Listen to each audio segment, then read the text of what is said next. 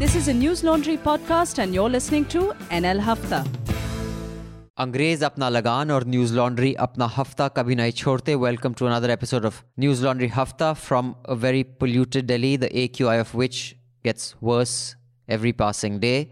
We shall hear more about it in the headlines from Jayashree. But before we get into the headlines and the discussion, let me introduce the panel today. I'm the only one in the studio with Aditya, Tehreem and Anil. Raman sir joins us from the hills in his cottage, his summer cottage, like the Angrez log used to go. Hi Raman sir, how's your cottage? Hi. It's very cold out here. But better AQI than Delhi, I'm sure. It is. Joining us from Chennai is Jayashree. Hi Jayashree. Hi. Also joining us on the phone line, thank you so much. We have two experts who have actually written extensively on climate. And because that is a significant portion of what we will be discussing in the Hafta today, joining us on the phone line are Harjeet Singh. Hi, Harjeet. Hi everyone. And you are joining us from which city are you in? I'm in Glasgow, Scotland. You're in Glasgow. You're right there right now. And also joining us on the phone line is Lou Del Bello. Hi, Lou. Where are you? Are you in Glasgow as well? Hi, I wish. No, I'm in Delhi, enjoying the deteriorating air. Yes, we are. So let me just introduce our two panelists. Harjeet is a senior advisor for Climate Action Network International, a global expert on issues of climate impacts, migration, adaptation, and he's been supporting countries across the world on tackling climate change. He's written for Thomson, Reuters, Down to Earth, Climate Change News, News 18, New Internationalist, Gaon Connection, and India Climate Dialogue, among other publications. Harjeet, we look forward to your enlightening comments so our listeners can know a little more about this issue before they leave. And also joining us is Lou Del Bello. Lou is a climate and energy journalist. She's based in Delhi. She writes the newsletter Lights On.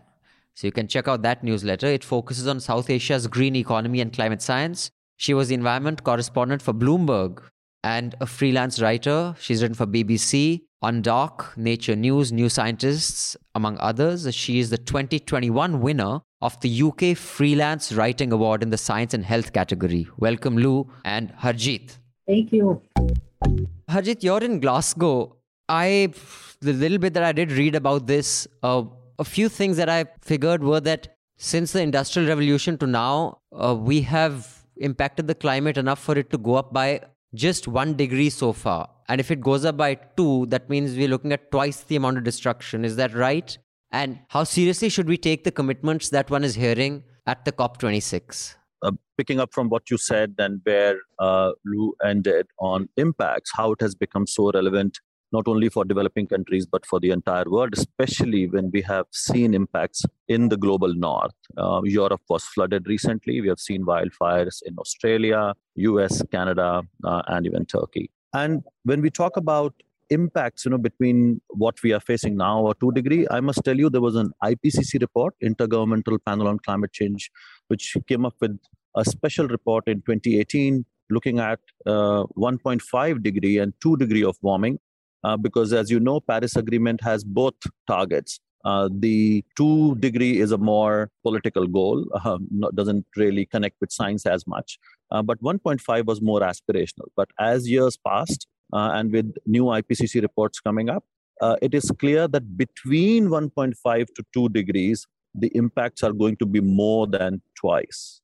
So more than 2 times the impact that we are going to see, whether you talk about species loss or in terms of food production and sea level rise and so on. So we are actually, what we are facing at 1.1 degree of temperature rise scenario, I think at 2 degree, it's going to be several times and not 2 times. And this is how the climate system works.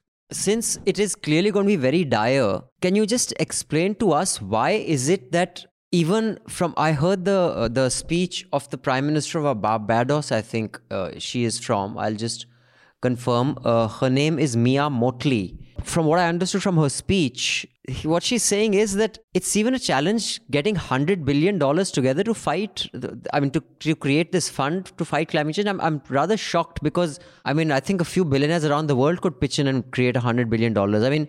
Is it that low on all the countries' priority list that even the countries around the world can't put together $100 billion fund? Oh, absolutely. So what we need, and in fact, this promise goes back to 2009, when rich countries committed to provide $100 billion a year. And that figure also came out of thin air without any analysis. There were some numbers floating that time about 60 billion, 80 billion, but these were not based on the actual analysis. The numbers are now in trillions. India's own climate action plan, or what we call NDC, Nationally Determined Contribution, calculated that it would require $2.5 trillion by 2030 to implement its climate action. And a recent report from Africa, where they have resolved and calculated that they will be needing $1.3 trillion per year by 2030. So we have to talk about trillions, but $100 billion happens to be a commitment, as I said, going back to 2009, which is supposed to be a seed money to attract those trillions. And you're right. The reality is that it's not difficult to put that fund together and keep funding it every year. And we could clearly see that in response to COVID pandemic, trillions could be organized in no time. So what's the problem? Rich countries do not want to give away that money, which is not aid, which is not a favor. It is an obligation because they are the ones who caused the crisis. So many agreements have happened in the past also. Say Montreal Protocol 1987, then you had Kyoto, this was in 2005, and then this Paris Agreement. I mean, aren't we lagging behind, at the implementation level? I mean, how do you see, how are we doing anything on that front practically? A. And B, second question is, every second year or third year, we just hear, new things, the new dialogue on environment. So is there any continuity in between, in Kyoto, Paris, and now Glasgow? So these are very good questions. I think it's interesting that you mentioned the Montreal Protocol, because this is hailed as one of the, I would say, the big success for international diplomacy when it comes to the environment, because countries have effectively phased out the gases that were creating this problem, and the ozone layer is actually restoring. So I think there are a lot of lessons to learn from the Montreal Protocol and how it was implemented. And one way in which it was implemented was to have a very granular presence on the ground, which is something that I think would be very, very important going forward. Like the Paris Agreement was a great start, obviously a very inspirational achievement, but it's really only the start. Like there isn't even a set of rules just yet for countries to follow and to be able to exchange carbon credits or carbon, I can't remember how they're called, but there's a technical term that is not quite carbon credits.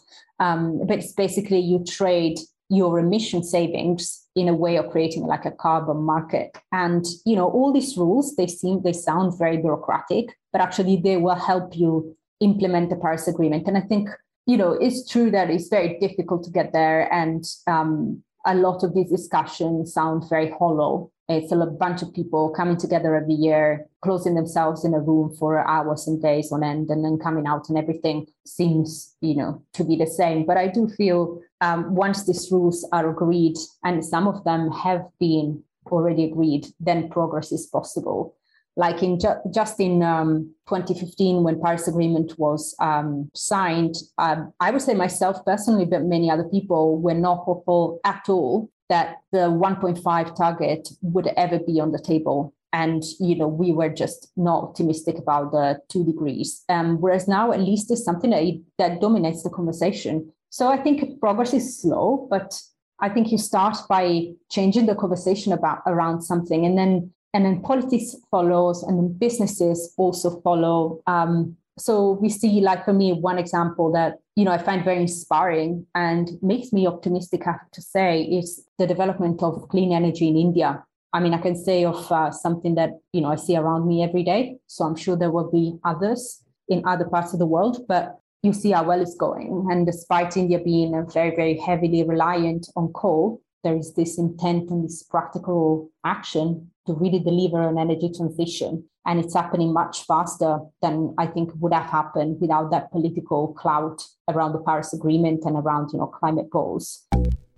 in the context of what you were saying, Lou and Harjeet, about developing countries, I wanted to ask, like, I know the US and the West have started to reduce their carbon emissions, but I think one way they achieve that is because a lot of their production polluting activities are done in countries like China, where like goods consumed in the West are produced there. So is this factored in when you're calculating a country's emissions? Do you think that these emissions should be put solely in China's account, or should they be added to Western countries' accounts? I mean, not to say that China's own domestic production does produce a lot of emissions, but is this also something that should be considered? And it is something that is partially starting to be considered, and it's one of the sticking points for the trading of carbon credits, for example, like when you reduce your emissions at home and you trade your carbon credits, what's going to happen?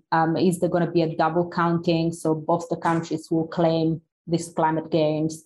In the case of China, it's very interesting because we know that China, for example, has been hard at work to decarbonize its domestic system. But then what happens with, for example, the Belt and Road, which is this gigantic trade operation, much of which is based on exporting fossil fuel capacity and carbon-intensive infrastructure and activities. We just think about what's happening in Africa or Pakistan. So I think this is a space that it's still very unregulated, and there is some awareness that things have to change. What we need to look at, the numbers that China has put on the table, how real they are. And we need to recognize when China says something, it does. And the current energy crisis that China is facing, one of the main reasons is their strong climate targets. Yes, they've shut down mines, and they've made it much more difficult to open new coal mines as well. Exactly. So which means if China is saying it's going to peak before 2030 and it's going to be net zero before 2060, it's not a small thing to be done. But, the reality is in the international diplomacy, China and India have become punching bags so that, attention is diverted away from rich countries. The question that we need to be asking in these international spaces, and we do, is... Do you think any display of religiosity is pandering to Hindutva? Or how do you read this? Will it get votes at all? Do people in Goa want to visit any church outside Goa? I would have guessed not, because all the most magnificent churches are in Goa only. But you have a take on this, and then Jessie, if she can give us her hot take. In politics, the secularism is known, as either the state makes equidistance from the religions, all kind of religions, or equal respect for all religion. Okay.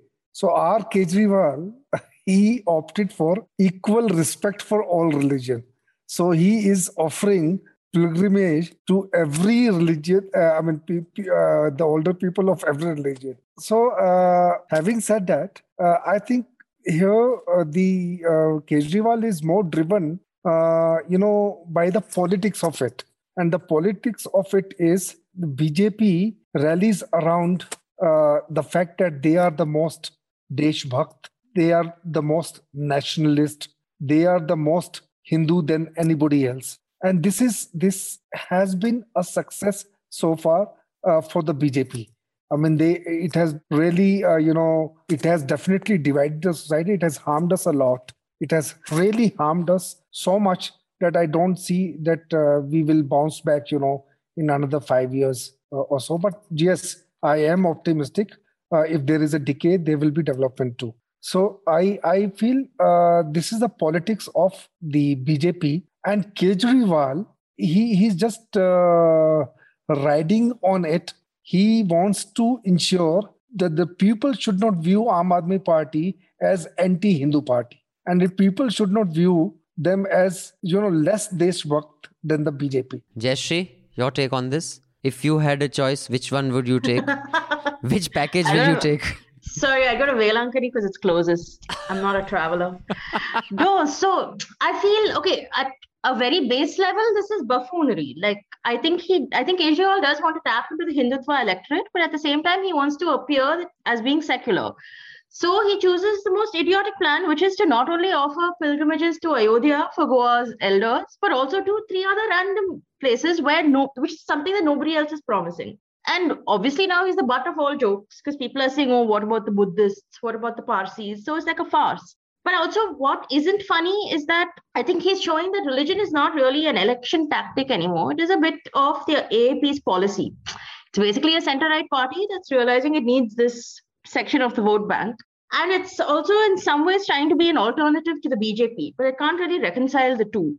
And as a party, it has looked the other way when we talk about violence against minorities in Delhi. So I don't know realistically what inroads they're planning to make in Goa, but this is a signpost for its voters elsewhere. All of you listening in, the Chota Hafta, do subscribe so you can listen to the entire Hafta.